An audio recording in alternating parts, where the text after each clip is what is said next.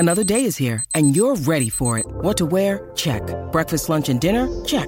Planning for what's next and how to save for it? That's where Bank of America can help. For your financial to-dos, Bank of America has experts ready to help get you closer to your goals.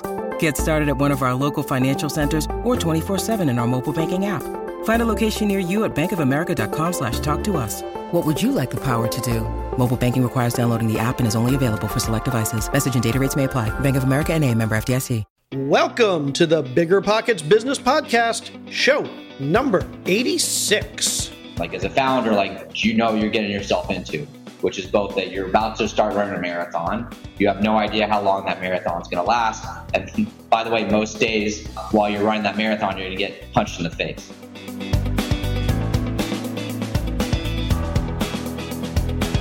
Welcome to a real-world MBA from the School of Hard Knocks, where entrepreneurs reveal what it really takes to make it.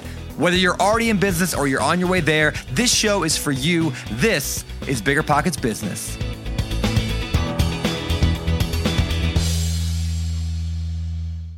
How's it going, everybody? I am Jay Scott. I'm your co-host for the Bigger Pockets Business Podcast, and I am here again this week with my beautiful co-host and my beautiful wife, Carol Scott. How you doing today, Carol? Oh, doing so well, and thank you for always talking me up. I appreciate you more than you know. And I've got to tell you, we are closing in on the end of 2020, and we have some absolutely awesome guests lined up for the rest of this year and on into 2021.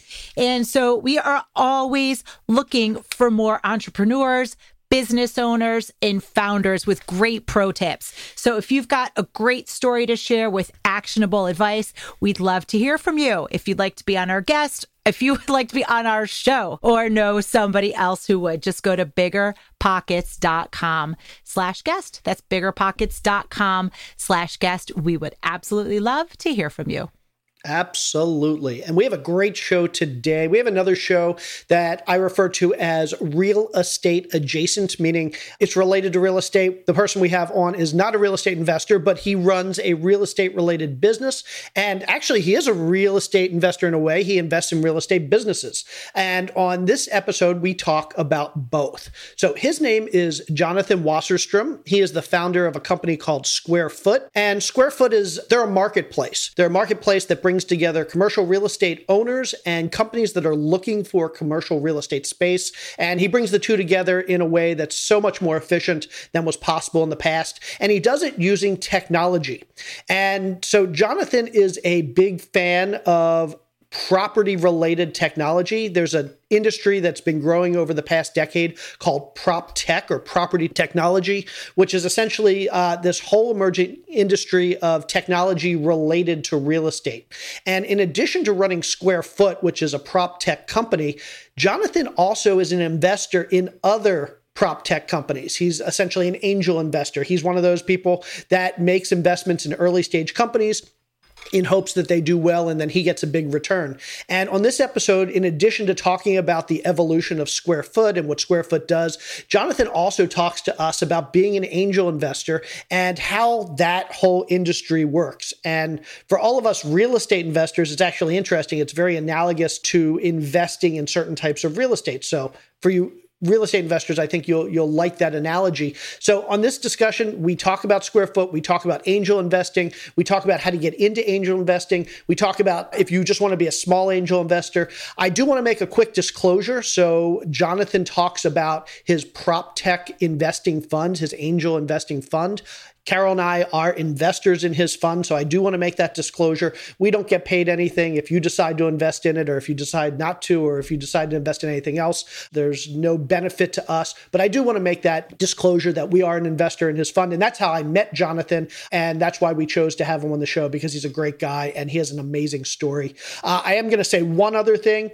If you are sensitive to curse words, Jonathan does use the S word and the F word just a couple times in this episode. So I do want to throw that out. If that's something that's going to discourage you from listening, please know ahead of time. And also, if you have little kids around and you want to quiet it down, you might want to listen with headphones on. It's only a couple times, but I also wanted to mention that as well. Now, if you want to learn more about Jonathan, more about his company Square Foot, or any of the things he invests in, check out our show notes at biggerpockets.com/bizshow86. Again, that's biggerpockets.com/bizshow86. Okay, without any further ado, let's welcome Jonathan Wasserstrum to the show. Jonathan, welcome to the Bigger Pockets Business Podcast. We are so absolutely looking forward to hearing your story, learning about all the great things you've done, and just getting all kinds of great pro tips for our listeners. Thanks for being here. Thanks so much for having me, guys. Absolutely. So, Jonathan, you have a great background, and I think we're going to touch on a whole lot of really interesting things today. So you come from a real estate background in a sense. You come from a business background. You also come from an investing background. Your company has raised a lot of money, but you also invest in other companies as an angel investor. So I kind of want to talk about all these things today, but let's start with your backstory. So tell us, how did you kind of get into the real estate industry? Tell us about your company, Square Foot, that you started a bunch of years ago, and just kind of the evolution of you in the real estate industry. Yeah, so my quick background. I grew up in Houston. I went to college in Atlanta, lived in DC for a handful of years after that. Most of the time was doing capital markets work at JLL. So this was kind of 2007 to 2010 in a group called the International Capital Group. This is, 13 years ago, and that group started a handful of years before I got there, because this is now 20 years ago, which is crazy. But at the time, it was a really novel idea to think that there would be foreign buyers of U.S. real estate and U.S. buyers of foreign real estate. So JLL set up this group called the International Capital Group that had kind of a senior and a junior in each of kind of the world capitals, right? So we were here in D.C., in the States here in D.C., and there's analogous pairs in London, Sydney, Shanghai, and Dubai.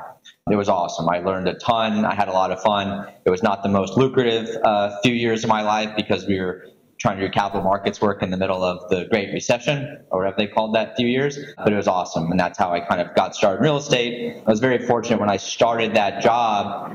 This was, I guess, one of the benefits or kind of silver linings of work not being so fast paced because the markets were slow. My boss let me shadow some other people around the organization. So I got to spend a little time doing some leasing, not like actually working transactions, but like shadowing some of the senior people in a few different groups. So it gave me, at a very, very, very shallow level, a lot of experience into kind of what it means to be in commercial real estate, right? So leasing, development, our group was capital markets. Within capital markets, there was both investment sales, which was buying and selling the buildings, as well as real estate investment banking, which was helping put debt on these transactions, and actually a group called corporate capital markets that did kind of big sale leasebacks for big corporate users. So I learned a ton. It was awesome. The plan was always to go back to business school, which I did, which is what brought me to New York. Got my MBA at Columbia. But shortly after I got here, I got a call from a friend of mine who was looking for space for his last company. He'd gone online to try and do that, thought you could find office space online the same way you could find an apartment or a house online. And sure as I can't say that word. Sure you can. You can say it. Just say it. Sorry, sure as shit you can't. So my phone rings, Jonathan, how the heck do I do this? And after a couple of those conversations, we saw there was a whole bunch of pain points that growing companies feel finding, transacting, occupying real estate. So we decided to fix that with Square Foot. So it was the summer between my first and second year of business school, which would have been kind of May, June, July, August of 2011. We kind of holed up in my parents' attic in Houston, and we started Square Foot. During my second year of business school, kind of taking classes full time and doing this kind of nights and weekends, we saw there's enough meat on the bone to continue doing this full time. And by the time I graduated in May of 2012, we were full time on Square Foot, and kind of the rest is history. So Square Foot is basically, it's a real estate company, but you help companies find office space. So if you were going to use an analogy in the residential world, who are you like in the residential world, but on the commercial side? Yeah, Redfin or Compass. Perfect. So you decided to kind of focus on this industry. You started Square Foot in 2011. You were still in business school. What was was this something you were doing part-time? Did you raise money? Were you self-funding? Did you have a team around you? Was it just you? What did it look like in the early days? Yeah, so early days, it was me and two guys I knew from home. We started it, we self-funded it to like build the prototype. I think we'll talk about this more soon, but like prop tech wasn't a word. Like VCs weren't funding real estate startups. More importantly than that, we couldn't convince tech people that like the future for them should be in helping us build a real estate tech company. So we started by using a firm to build the initial prototype. And then after we did that, we were able to get some initial clients and customers. And by that point, the snowball was starting to build, albeit very small. And then we were able to recruit a CTO to help kind of join us full time to help build out the product going forward.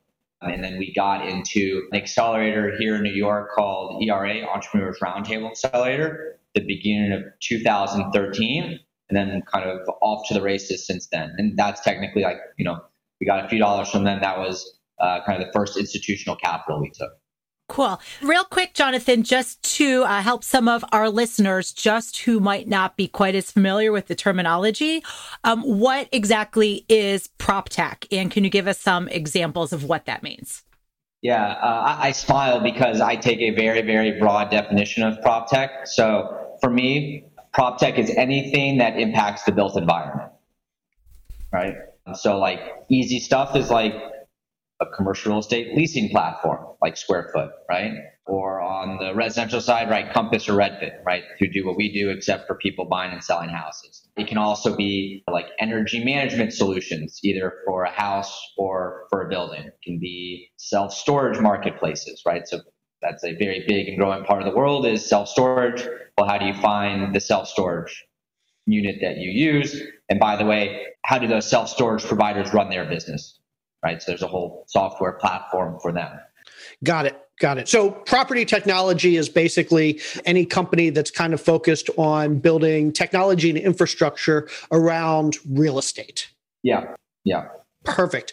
So you're still in business school, you're growing a little bit, you join an incubator, they give you some money. What's kind of the next steps? At what point do you say, okay, this is going to be, if not my life's work, this is going to be my next decade of work and maybe longer than that? When do you decide to kind of plant that stake in the ground and say, Square Foot is the place I'm going to kind of focus for the next however many years of my life?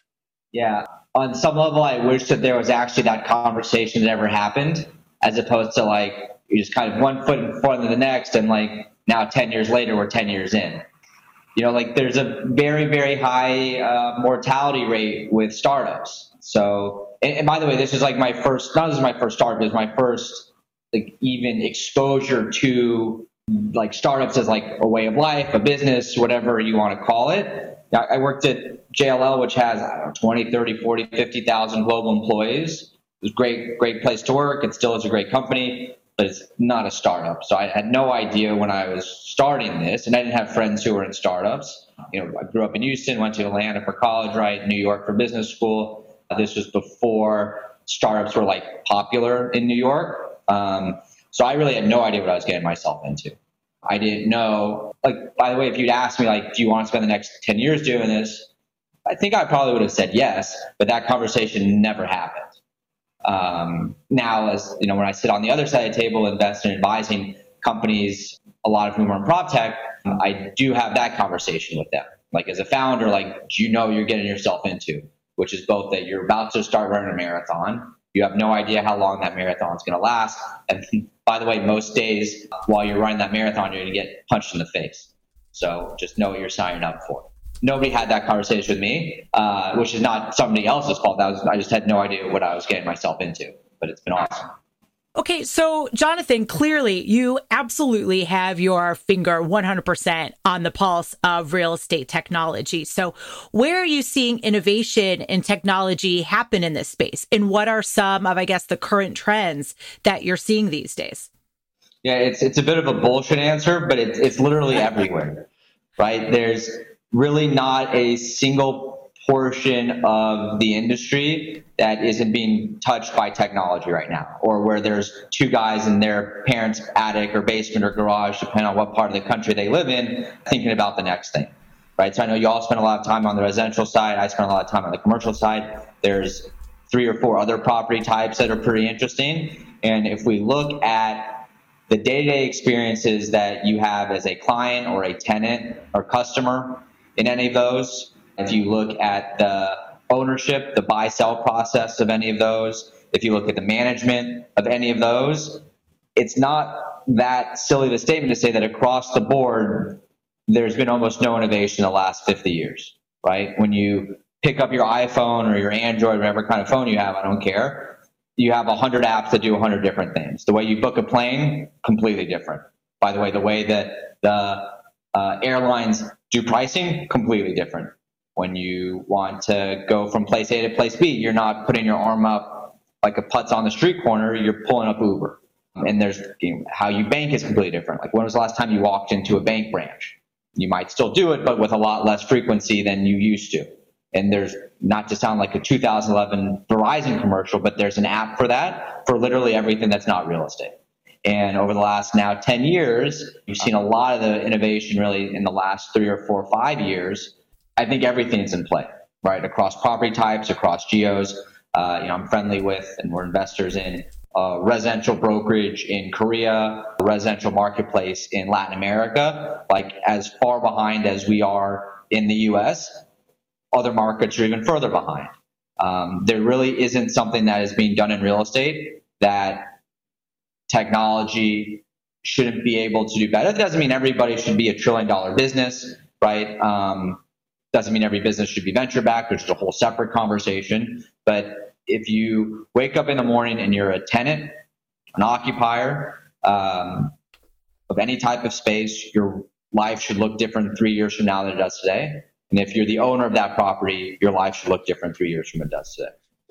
Yeah, I love that. And it's so true. It's like the pace of technology evolution, it is obvious, is not just a linear thing these days. It's very much exponential growth. What we're seeing over the past year is kind of the same thing that we saw over the past many years before that. And what we saw the many years before that was the same growth that we saw in the 50 or 100 years before that. So it's really interesting to think that as the pace of innovation is increasing, what we're going to see in just the next couple years. Can you talk to us a little bit about how square foot has evolved over the last 9 years? I imagine just with the pace of innovation increasing, what you originally envisioned in 2011 has probably changed a little bit, and the original goal of the company might be the same, but I'm guessing your product and evolution has been impacted. What's gone on over the last 9 years? Yeah, that's it. I couldn't have phrased any different. So any better rather. So the goal has always been the same, which is growing companies struggle finding, transacting, occupying real estate. And what we actually, when we started, we said, let's just do like Zillow for office space, right? Like, the main problem that somebody feels is, I just want to see inventory, right? So again, getting back to that, when you go look for a house or apartment, you go to Zillow. And then Zillow historically made money selling ad units, right, to brokers and whoever else wants to get in front of you when you are trying to buy a house. And that's actually what we started with. We only did that for about 6 months because we saw pretty quickly was that even more so than on the residential side, where everybody still uses a broker, on the commercial side, you need one kind of twice as much, right? Because it's a transaction that's infrequent, very big. It's like the second largest line item on your P&L as a company. Now, granted, that's a order of magnitude less than your people cost, but it's still like the second biggest expense. By the way, it's more of a fixed cost than your people because you can let people go. It's hard to get out of a lease. So yeah, it's big, it's infrequent. And yeah, so because it's infrequent, it's not something you do very often, obviously. So the markets move and the process of how to do it, it doesn't change, but it's not something you're familiar with. And it's not something that a lot of people in your friend group have done, right? So if you want to buy a house, all of your friends have bought houses or rented houses, or your mom, your cousin, your sister, somebody that has gone through that process. That's not the case with commercial real estate lease, right? If you call your 10 closest friends, have any of you guys done a commercial lease? I'm willing to bet that fewer than 2 of them will say yes. So then where are you supposed to look for help, right? So that's why we launched a brokerage, and that's again about 6 months. And then the last, call it 3 or 4 years, which now looks prescient or dumb luck or some combination. Well, actually, neither. It's all based on the data that we get through our system. Flexibility is the future, right? So going back guess a little more than 2 years ago, we bought a company called Pivot Desk. Pivot Desk, you can think of like Airbnb for office space. So we have an office of 8,000 square feet. We're not using all of it because some of that's our growth space. And this gets back to great, you have to sign a long-term lease because that's how the industry sets itself up. But anyway, what do we do with these extra 20 desks? You put them on Pivot Desk. So we did that. Middle of last year, early last year, we launched a program called Flex by Square Foot, which is another service that we offer our clients that helps unlock shorter lease terms, right? Because what we saw, again, from a data perspective, the last few years, even pre-COVID, more and more clients, more and more tenants wanted shorter term leases, right? Because in commercial real estate, the average lease is 5 or 10 years. But the way that companies are being built these days doesn't really lend itself to 5 or 10 year lease cycles. So when we, get the big drawing board of the office out, and you say, well, what should we be building from a product perspective, from a service perspective to help our clients solve their real estate needs? How do we do that, right? So that's Pivot Desk helps that. Flex by Square Foot helps that. Got it. And so here, you said yourself, though, that a lot of us don't deal in these types of transactions. So your customer demographic is probably smaller than a residential real estate prop tech company. The cycle for leasing office space tends to be longer than residential. Residential, you'll lease month to month or more commonly annually. In commercial, it could be 2 years, 5 years, 10 years, 30 years for a triple net. But you have a marketplace. Your company is a marketplace. And like any marketplace, you rely on network effects. Basically, this whole idea of you need a lot of buyers and you need a lot of sellers to come together for your company to gain enough traction to actually start making a lot of money.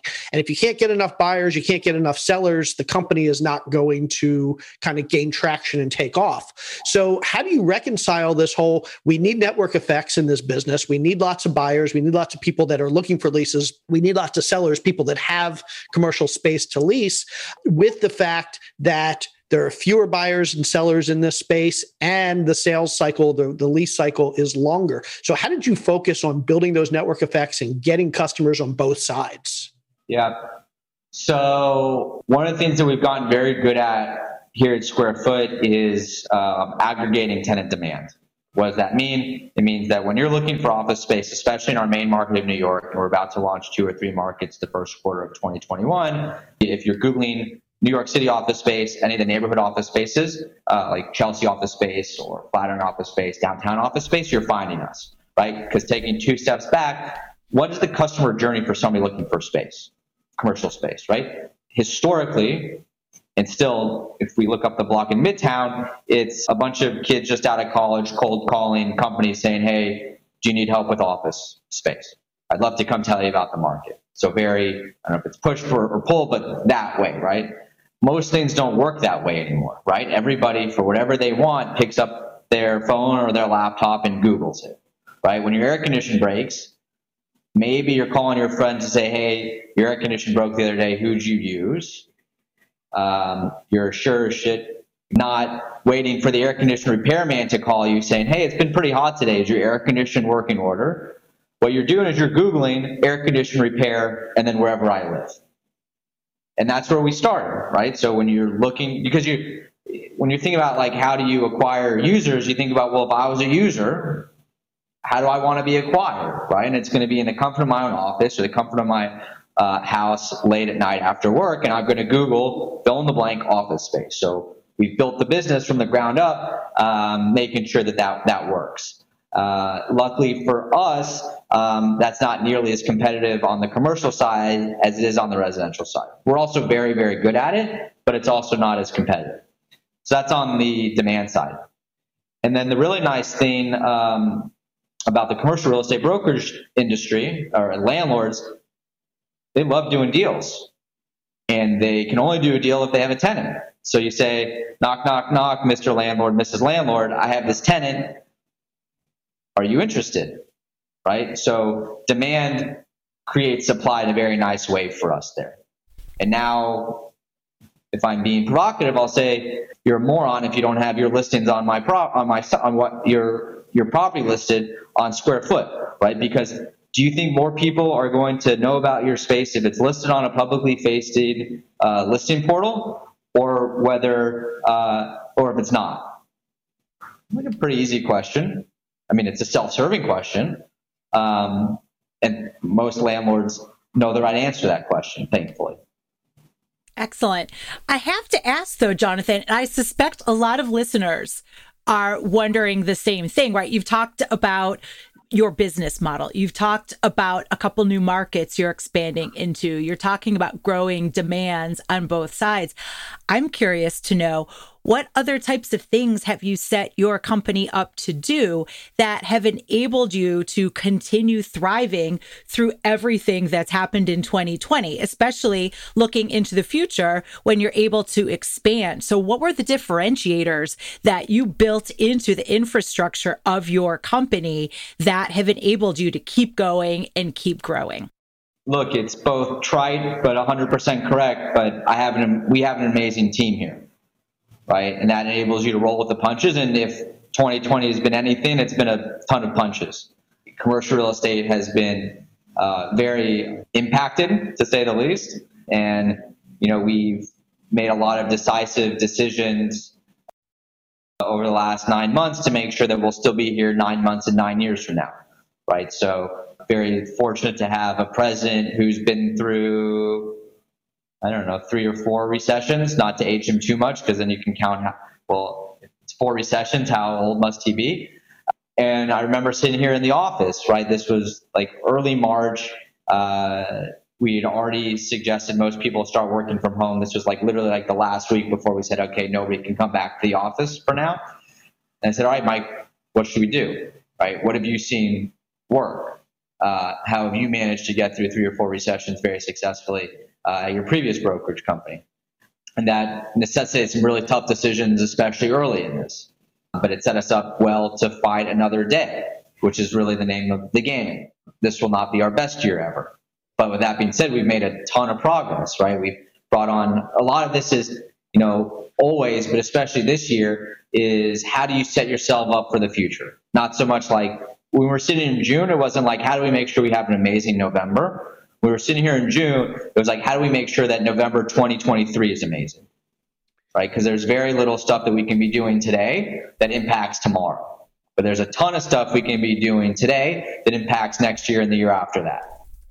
I love that. And I think it's a great lesson for all entrepreneurs and business owners out there that, yeah, there could be struggles today, but your struggles today are opportunities in the future. And as long as you're thinking long enough term, whether that's 6 months out or a year out or 3 years out, basically there's going to be opportunities, and whatever roadblocks you're running into today are going to be different roadblocks in a couple of years.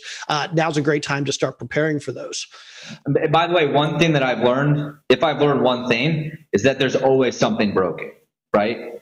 That, by the way, if there's one thing I wish somebody told me about when we started this 10 years ago, it's not like be prepared to wake up and still be doing this 10 years from now, but that stuff broken or on fire is the norm.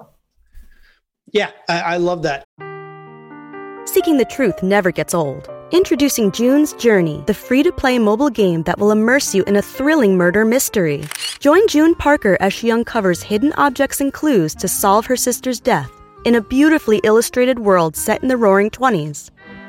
With new chapters added every week, the excitement never ends. Download June's Journey now on your Android or iOS device, or play on PC through Facebook Games. Okay, I want to pivot a little bit because, we could talk about square foot for a long time. You probably would love to, but I have something else that I'm really interested in. So I'm going to force you to pivot here a little bit. So back in 2011, you saw an opportunity in this emerging area called PropTech, property technology. You've now built a decade-old company around this emerging market, prop tech. But you haven't just done that. You've kind of taken a step further and you've started investing in other companies that are in this space. You saw an opportunity not just to build a company around prop tech, but also to become an investor in other companies. And so I'd like to kind of dig into that because I know a lot of our listeners have heard this whole idea of there's venture capital, there's angel investors, there are these people out there that invest in companies. And we've talked in multiple episodes with people who are building companies and getting these investments, but we've never had anybody on the show who is actually one of those investors, somebody that actually invests in these companies. So I'd love to get your perspective, both for our listeners who are building companies that might want to get investment at some point. I'm sure you can give some insight to them about how the other side works. But also we have a lot of people who are entrepreneurs, they're investors in the real estate space, and they may be saying, hey, at some point, I want to get into investing and being an angel investor, being a venture capitalist maybe one day. So I think this is a great topic. Are you willing to kind of go into that line of questioning? Yeah. Happy to. I find them to be very symbiotic with my day job, so it's great. Yeah, and that's kind of what I see here in this discussion. So I guess walk us through your evolution as an investor in other people's companies. When did you make your first investment? What led you to do that, and how have you grown in that industry? Yeah, so the crappy joke I'll make is that we've been doing prop tech since before prop tech was a word. And so kind of winding the clock back, like not 2012 right when we started, but within a couple of years after that, once to say we were established is like stupid, but like once we were like a thing and I started having friends and whatever, I would start getting people reach out to me either from my old life in commercial real estate or from business school or friends of friends or whatever, saying, hey, I'm trying to start, I don't know what they call it at the time, but we'll call it prop tech now. I'm starting this prop tech company. I'd love to kind of bend your ear on what the industry is like. And I like to learn about new things, so it's as selfish as it is selfless. So I'd always take those meetings and happy to hear about what you're building. And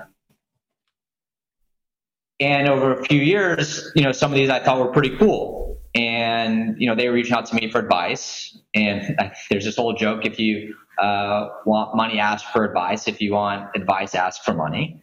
And a couple of these, I said, hey, Billy or Sally, I really like what you're doing. Can I, write a small check? I'd love to be a part of what you're building.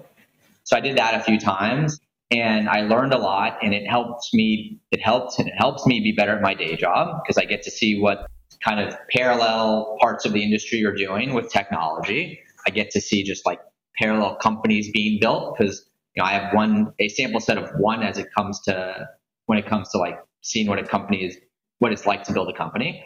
So yeah, I was having fun and learning a lot. And then kind of just from an evolution perspective, middle of 2018, somebody told me about AngelList. AngelList is a talent platform, which I already known about, but there's also the other part of AngelList, which is, I guess we'll call it like equity crowdfunding for venture deals. So I started participating in some syndicates, right? So syndicate being somebody has a deal, not their company, but like George's company is raising capital, and then I get an allocation for it, and I go take it to my syndicate, right? So I started participating in a couple of syndicates, writing really small checks. Again, learning, having fun, and I took a step back and said, wait a minute, these deals that I'm participating in don't look very different from the deals that are like kind of coming to me, the ones that I'm helping out with. Why don't I try and be a syndicator? So I started doing that the end of 18, and now I've done probably like almost 30 deals in the last kind of, I guess now 2.5 years, most of which have been prop tech, probably 3/4 have been prop tech. And then the other stuff, just like things I think are interesting and like potentially be really big businesses. That's like in a direct to consumer meat company called Porter Road. I was a customer first, and I heard they were raising money, and now I'm an investor too. And COVID has been very kind to Porter Road. And then, actually over the summer, the syndicate didn't really evolve, but I also launched a prop tech specific fund where with a group of committed capital LPs. So like investors who say, great, I really like what you're doing here. I now have committed capital to do these same investments, same types of companies, except only in prop tech. And the really special thing is that maybe 90% of my LPs there are real estate and prop tech executives, right? So it's it makes my life a lot easier, right? In that I have this brain trust of people across the industry. Again, the industry being residential, commercial, multifamily, just everything, who know their parts of the world a whole hell of a lot better than I know their parts of the world. So that helps with sourcing, because there's always somebody saying, hey, Jay, Carol, I have this idea. So then that winds up on my desk. Or there's something that winds up on my desk and I say, hey, this is in this part of the world that you spend all your time in. What do you think of it? And then the best thing about it actually is after we decide to partner with the company, the brain trust can be value add investors, right? In real way. Like we've already made a lot of customer introductions, supply partnerships, and all this other stuff. So I'm sure you'll want to dig in on some of that, but that's kind of been the narrative arc. I love it. So Jay is much more well-versed in these type of topics, but as we talked about earlier, this is all very new to me, Jonathan, and I suspect it is to a lot of our listeners as well. So I'd really like to know, just from a starting perspective, since you've done over 30 deals, you've launched some of your own funds, does that mean I, as somebody starting out in this arena, would have to have millions or tens of millions of dollars available to invest by myself? Or can I somehow become some type of angel investor without having millions? And how does that all work together? Just give me some more perspective on that.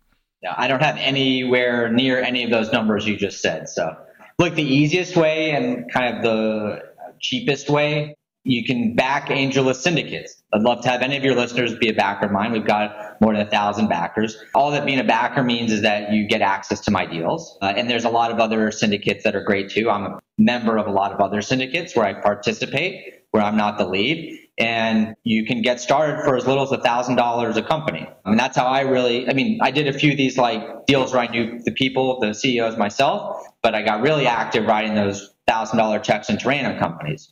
Random, not in the sense of here's a company, here's $1,000, but random. And then I didn't know the CEO one-on-one. Yeah. I think it's just to use an analogy that maybe a lot of our listeners will get in the real estate world. We can go out as real estate investors and we can buy deals and we can spend our own money.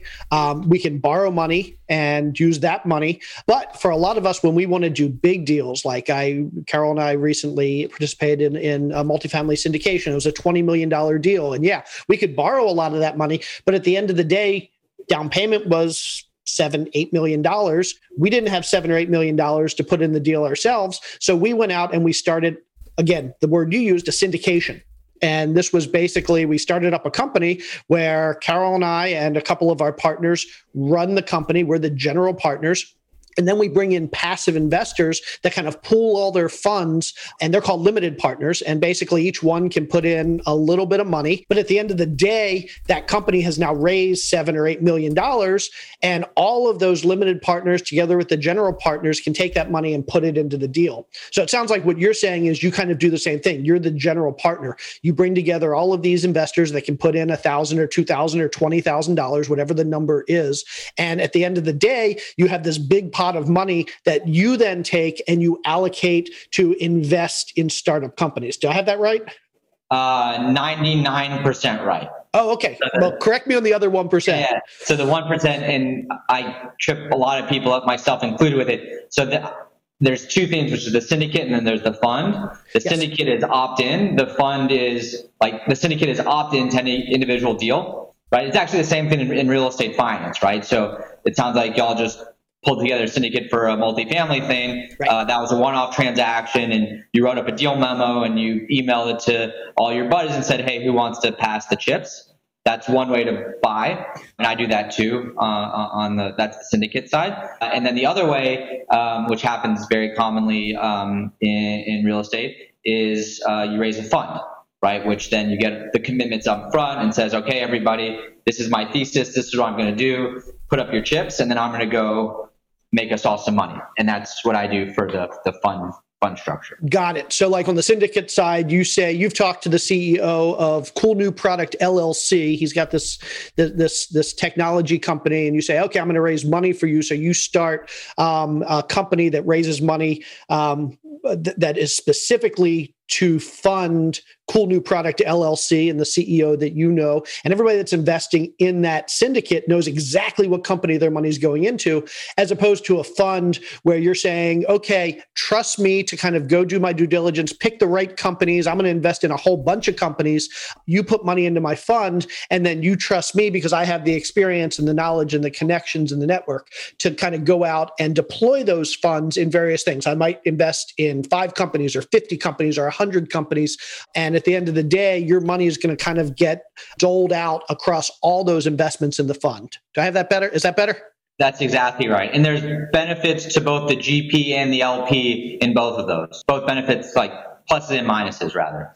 Got it. So let's say somebody listening to this thinks, oh, that's really cool. I could go out and do a real estate syndicate, buy a 500-unit apartment complex and raise $40 million. That seems like fun, but I really like this idea of investing in companies, and I want to know how to get started doing this. How did you get started? How could somebody that's listening right now kind of get what are the first steps that they would need to take to go out and start one of these either syndications or funds? Maybe you can talk about the differences.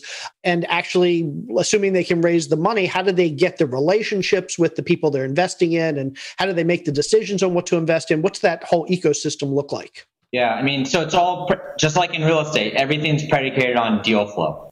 And if one of the listeners already has great deal flow and they're just like, I have more deals I know what to do with, and I can't write all these checks myself, that makes sense for you to try and start a syndicate or a fund. More likely, I'm guessing, they don't, which is fine. Like, you just have to be in the ecosystem to have it. So, by the way I got started was I participate in other people's syndicates. That's what I would do if I was most people. Happy to have any of your listeners in my syndicate, and I can also point people to other syndicates that I like as well. Yeah, that makes sense. So I guess, again, just using that real estate analogy of investing in like big multifamily apartment syndicates, a lot of us started by investing in other people's apartment complexes, and we were limited partners. We didn't have any say in it. We would put the money in and we would get our return back. And then we kind of graduate to, oh, okay, now I understand what's actually going on here. I want to run one of these deals. So I become the general partner and I start raising money from other people. And I'm now the operator who makes all the decisions, but I'm pulling money in from other places. And yeah, I guess it's a pretty good analogy there. Yeah, and that's exactly right. Because, by the way, and I've never done any GP real estate work, but I've done some LP stuff. In real estate, hopefully these aren't famous last words for anybody listening, but it's like really hard to lose all your money in real estate transaction. Doesn't mean they all perform amazingly, but it's like really hard, like to buy a multifamily apartment complex for $100 and have it go to $0. Like, it might go to 80, but it's not going to go to zero. Most venture investments go to zero, right? So a couple things to take into account there is, don't put all of your eggs in one basket. You should have a very diversified portfolio. And 2, you want to be in like the good deals, right? So 2 things about that. 1, you should align yourselves with people who have access to the good deals. And then 2, this gets back to the diversification thing. You want to be in as many deals as make sense. Because even the people who do this professionally for the last 30 years never know which company is going to be the company, right? So they have portfolios. There's no VC out there who's like, yeah, this is my one company. VCs have portfolios of dozens of companies. And even then, and by the way, when they first write those checks in those companies, they all have the potential to be trillion-dollar businesses. Otherwise, they don't write the checks. And these are people who do this professionally and are a lot smarter than I am. And they're still wrong 70% of the time, which is not a bad thing, right? It just means you need to have the portfolio, because you never know why companies don't work, right? Sometimes it's easy after the fact to be like, oh, this was too early, or the guy was too stupid, or whatever. But there's 100 things that can kill a company. Yeah. Probably a lot more than that. Yeah. And that's one of the things I love about real estate is I know when I get in a deal, typically I can bound my returns pretty well. I know that I'm going to go, if things go really poorly, I might break even or make a little bit of money. Obviously, you can always risk losing some money. If things go really well, I know I might make 10 or 15% IRR.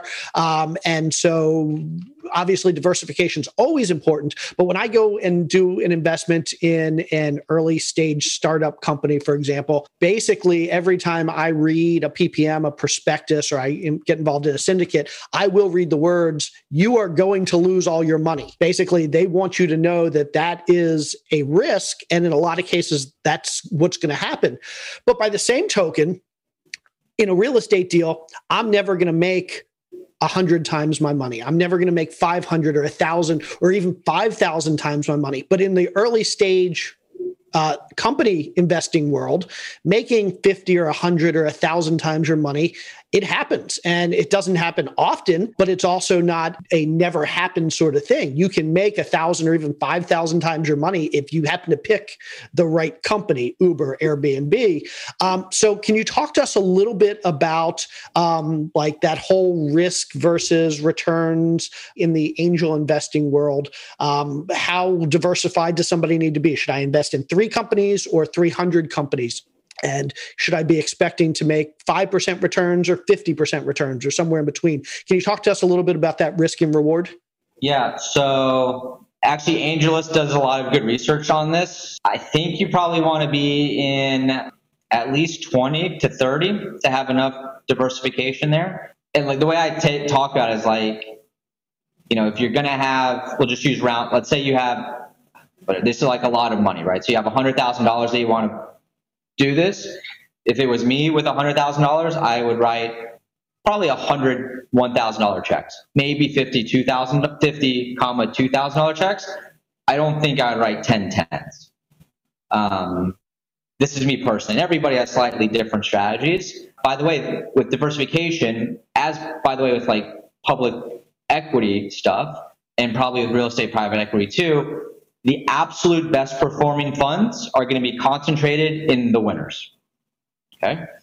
By the way, the absolute worst performing funds are going to be concentrated in the losers. And by the way, whoever was writing those checks at the time didn't say, "Oh, I think these are going to be the losers. I'm going to go bet on them." In my estimation, and I think the math backs all this up, the best chance of having a very good performing portfolio is to be in a lot of deals, right? So that's one thing. The second thing is expected returns. I mean, all I know is you can look at like historic performance. Like the average VC investment goes to 0. Okay. The top performing fund, the top performing funds are like literally stupid. I just read something yesterday. Sequoia, who is like one of the top 1, 2, or 3 firms, like period. They're an investor in Airbnb and I think also in DoorDash, both of which are about to go public. They're definitely an investor in Airbnb, I think. How's that for a stupid statement? But whatever they're invested in that fund is going to be a 10x fund, right? Which means if you put in $100, it turns into $1,000. Yep. It's stupid.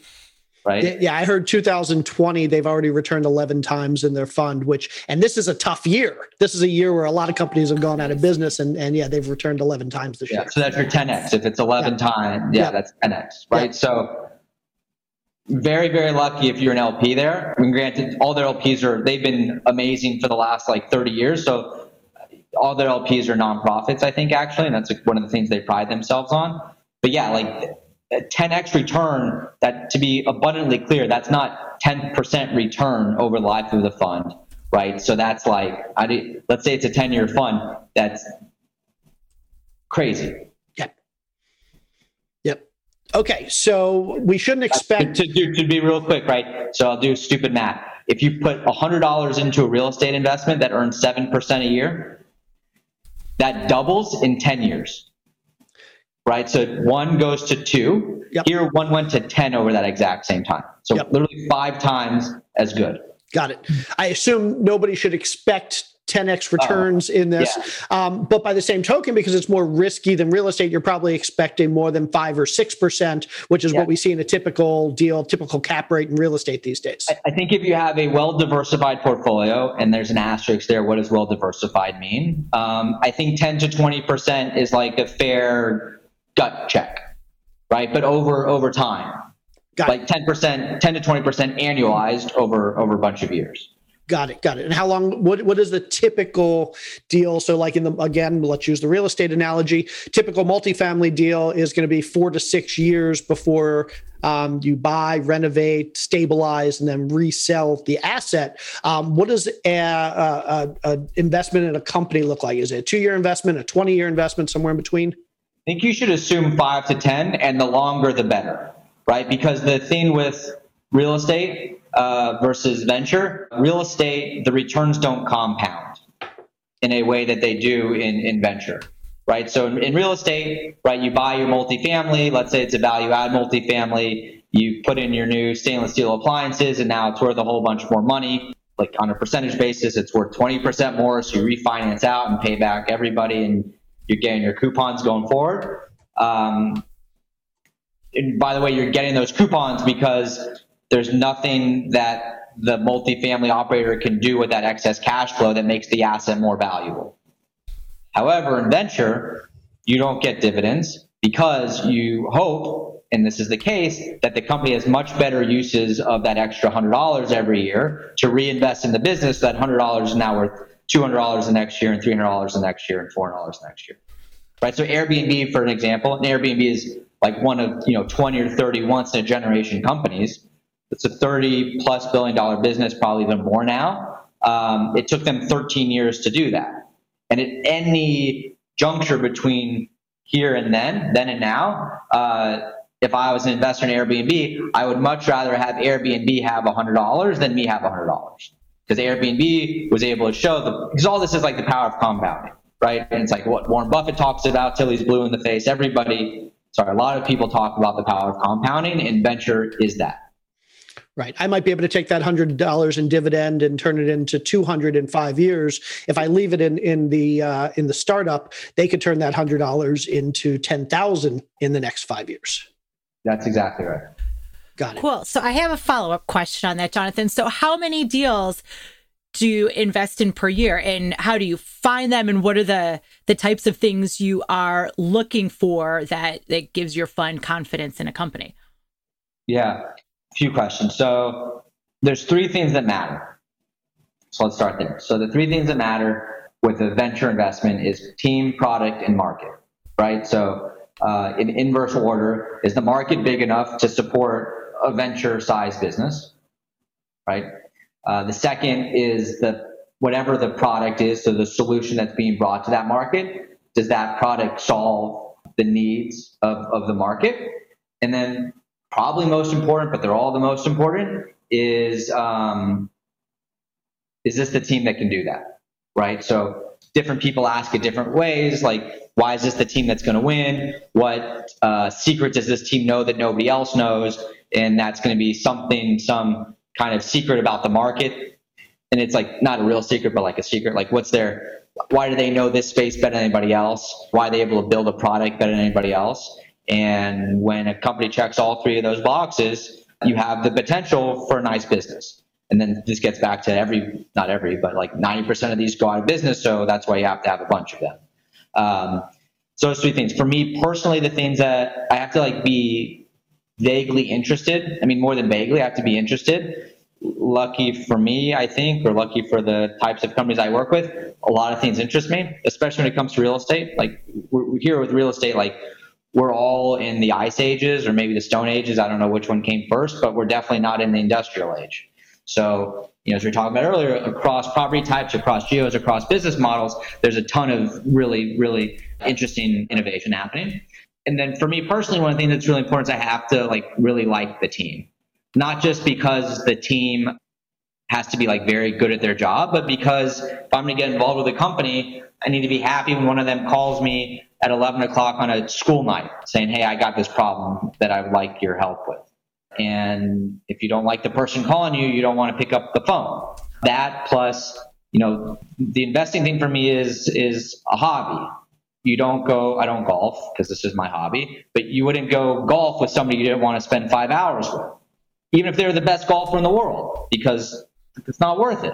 And same here, right? So if the companies that we partner with aren't companies that we want to be spending time with, it's an easy pass, actually. Awesome. Thank you for that. Okay, so I just want to know, Jonathan, what's next you've got so many great irons in the fire. What is next for all of them? What is on the horizon for Square Foot? What is on the horizon and coming up for your AngelList syndicates, for your prop tech fund? What is coming up in your world? What's going on? Look, my favorite part about again, none of this, like, I didn't have, like, I don't know, they call it a dream board or something. Like, I never had this, like, 10-year vision when I sat down 10 years ago, like 2010, going to business school, saying, you know what, I want to wake up 10 years from now and have these three things. By the way, if you asked me then, my wife, maybe you should listen to this and not, like, I didn't think I'd be in New York 10 years when I went to business school. So anyway, so it's not, I don't know that I have a 10-year vision forward from here. It's been a lot of, chance favors the prepared, and I've been, I think, very prepared and very lucky with everything. So the nice thing also, sorry, I know I went on a tangent there. For me, all three of those things, which is really just two things, which is Square Foot and my angel investing, are extremely symbiotic. I have seen tremendous returns, not necessarily from a dollars and cents perspective, but also from a dollars and cents perspective with me doing both, right? Me investing makes me a much better operator. Me investing makes me better prepared when we go through our financing processes, because I know what investors look at and what their hot buttons are and what you need to be speaking to. So thankfully for me, my hobby makes me better at my day job, right? Like going back to golf, and no offense to golf, I used to golf. Maybe I'll start golfing again. But if I golf on the weekends, it doesn't make me better running Square Foot. Here, doing all my angel investing actually does. And vice versa, right? Running Square Foot makes me a better angel investor. So a lot more rambling than you wanted, but going forward, I've never been more bullish or excited about what we're building here at Square Foot. There is an enormous market dislocation, which anybody who's alive for the last year knows about. Commercial real estate has been very impacted. Market dislocations are really scary, but they're also the most exciting times, right? Because market dislocations mean opportunity. Right? And we could talk about 10 examples of historic market dislocations and the fortunes that were made coming out of them. Whether or not we get a fortune, we'll see, but there's a very fun time for us to be doing what we're doing. We're having tremendous success with hiring brokers both in New York and in new markets. These are brokers extremely experienced, call it, kind of 10 to 30 years, who've been doing things a certain way at the big shops, and they say, it's kind of stupid that everything in my life is done one way, but when I walk into my office, real estate is still done another way. And then we come knocking on their door and they say, oh, this is actually pretty interesting. So we've had a lot of success there. We will be launching new markets, which we're really excited about. I mentioned we have Pivot Desk and Flex by Square Foot, which are options that help services and product lines that we have here at Square Foot only that bring flexibility to the market. We saw this coming. We didn't think that there was going to be this catalyst with a global pandemic, but it's not just us. Everybody in the industry has been talking about 10 years from now, a third of the world will be flexible. That's what people were saying at the beginning of 2020. That third, I think, has probably grown, and that 10 years has gotten shorted. And we're ideally primed to execute on that in the coming months. So that's my day job. Super excited. The nights and weekends hobby. Look, this is the first quarter I've been doing the fund, so the syndicate will slow down a little bit because most of this stuff I've always looked at as prop tech, and if it's prop tech, it goes to the fund first. It's working out even better than I thought it was. So getting back to the whole, my life appears to be a lot of, chance favoring the prepared. As my grandma says, it's better to be lucky than good. We have more than 45 LPs in the fund this quarter. And it's like a murderer's row of real estate and prop tech executives, which has been like I said, a superpower for the fund. Makes my life a lot easier for what should be even better returns for the LPs. And I think we're going to have a lot of fun doing it. So for the fund, well, first off, we're always accepting new LPs. So if anybody's interested in getting involved in prop tech, I guess we can put that in the show notes, syndicate as well. We're looking for a bunch of people that still get involved from the LP perspective, and then we're always looking for new great companies that are doing new great things in, like I said, anything that touches the built environment, which is broad and expansive, but a ton of opportunity. And we're still in maybe the bottom of the first inning, So as an industry, not as the fund. The fund's in the top of the first. Awesome. Okay. Well, with that said, I think this is a good place to jump into the final segment of our show, which we call the 4 More. And that's where we ask you the same 4 questions that we ask all of our guests. That's the 4 part. And then the more part, let you tell our listeners where they can connect with you, where they can find out more about you, your company, your fund, anything else you want to talk about. Sound good? Yeah. Okay. I'm going to take the first question. Jonathan, what was your very first or your very worst job? And what lessons did you take from it that you still use today? I've been pretty fortunate from a job perspective, but I'll say my first job was delivering pizzas. This was like, I guess right after I had a learner's permit. Sorry, I don't know what they called it, whatever. I was like 15 or 16 and I delivered pizzas for a summer and then part of whatever year after that in high school was. First off, like you're working in retail, which I think everybody should do at some point in their life. Customers like to complain. Everybody likes to complain. And I think that's an important lesson in life. And, you interact with a lot of people. I learned that you're not supposed to use the Parmesan that's on the table in most places because they don't clean the insides of it. Make sure that goes in the show notes. That is fantastic. The red pepper flakes are fine, but I wouldn't use the Parmesan in most pizza places. Very unique piece of wisdom there. I love it. Okay, Jonathan, I would love to hear what is the best piece of advice you have for young entrepreneurs or new business owners that you haven't shared yet today? Well, I haven't shared yet today. Have you told us everything you know?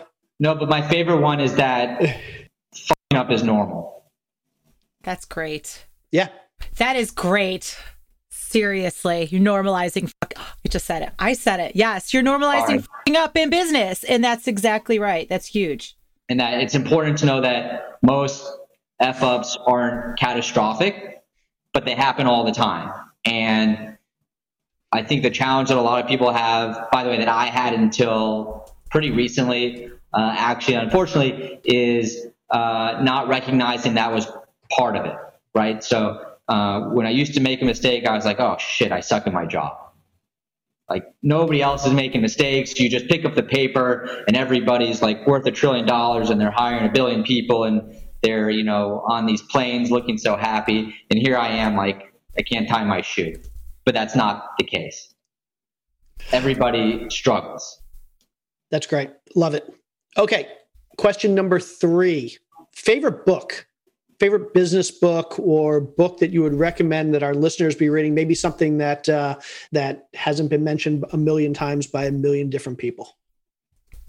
I'm trying to think of the cliche answer is Power Broker, which is not about a real estate broker, but it's about this guy, Robert Moses, who aggrandized a ton of power in New York and essentially built the city. Real estate nerds. The book I read recently that I really like is a book called Higher, Higher, which was about the skyscraper races in the, late 20s, early 30s here in New York with the Chrysler building, which was built by Walter Chrysler of Chrysler. And then downtown a building called 40 Wall Street. And it was there's 2 architects that were partners and then arch enemies, and they were building the 2 tallest buildings. And then, by the way, out of nowhere, you have the Empire State Building. But it's a really fun book to read. It's also like a historical piece because it talks about the go-go 20s and then 30s not as go-go. So yeah, that one's a good one, especially for real estate folks. Super. Awesome. Thank you. Okay. And I'd love to ask this question of all of us with an entrepreneurial mindset, see where it leads us. What is something along the way, Jonathan, that you have splurged on, either in your work life or your home life, just however, wherever, whenever, whether it be a thing or an experience that was totally and entirely 100% worth it? To my wife's consternations, I'm pretty miserly. I don't know. I'm 7 months into having a kid, and that seems to be pretty expensive and the best thing I've ever done. Well, congratulations on the baby. And yes, they get more expensive as they grow up. That's right here. We're going to have to put him to work. He's going to have to start doing diligence for me. That's right. Absolutely. That's right. He's got to earn it. Absolutely. Awesome. Well, thank you for that, Jonathan. That was the 4 part of the 4 more. Now for the more part of the 4 more, can you tell our listeners where they can connect with you, where they can find out more about Square Foot, your company, maybe where they can find out more about your syndicates or your prop tech fund, anything you want our listeners to know? Yeah. So Square Foot is easy. It's www.squarefoot.com. As I mentioned, Pivot Desk a couple times. That's www.pivotdesk.com. I'm trying to be more active on Twitter. That's at JMWass, JMWASS. Actually, you can make it even easier. We can also include the show notes, but in my Twitter bio is a link to both my syndicate and my fund. I'm pretty active on LinkedIn, not so much in posting, but I check my LinkedIn multiple times a day. So feel free to connect with me there as well. And then, in the show notes, I'll give you the direct links for the syndicate and the fund. We'd love to have any of y'all along for the ride. Awesome. Jonathan, this has been absolutely fantastic. We appreciate you being here with us. And this has been a great topic. This is something that we haven't discussed on our show before. So I know our listeners are really going to get a whole lot out of this. And I look forward to having you back in a couple of years to talk about both how your fund is doing and how Square Foot is doing and growing. And thanks again for being here. Yeah, thank y'all for having me. Absolutely. Thank you, Jonathan. Great talking with you. Thanks. Oh my goodness. Loved it. Absolutely loved all of his discussions about Square Foot as well as AngelList. So Jay, I think there was one thing Jonathan said. I mean, there are so many things, of course, but one thing that resonated with me so well in terms of real estate and prop tech, right? He said that because of technology, everything in our life has changed so substantially. But real estate really is kind of just done the same. So we are at this time right now where we are on the cusp of prop tech just exploding. And there is so much opportunity at this time. I think that's really cool. I also think it is exceptionally cool that you, of course, have been talking about angel investing. You've been involved in angel investing for a long time. I, on the other hand, it's not my thing. That is not my wheelhouse, not my area of expertise. But Jonathan broke it down in a way that now I can understand what you do. So I thought it was phenomenal all the way around. Yeah, I thought it was great too. And Jonathan is somebody I've known for a little while, which is the reason I chose to bring him on the show, because what he's doing both with Square Foot and his investing has been amazing. And he's a great guy. Yeah, just a fantastic episode and a little bit different than some other stuff we've talked about in the past, but in a good way. So anyway, everybody, thank you so much for tuning in. I hope you have an amazing week. And yeah, we're winding down this year. So go get your Christmas or Hanukkah or other holiday shopping out of the way and tune in again next week. And we'll see you next week on the Bigger Pockets Business Podcast. Let's wrap this up, baby. All righty. She's Carol. I'm Jay. Now go diversify where you invest your money today. Have a super week, everybody. Can't Thanks, wait everybody. to see you soon. Bye. Bye-bye.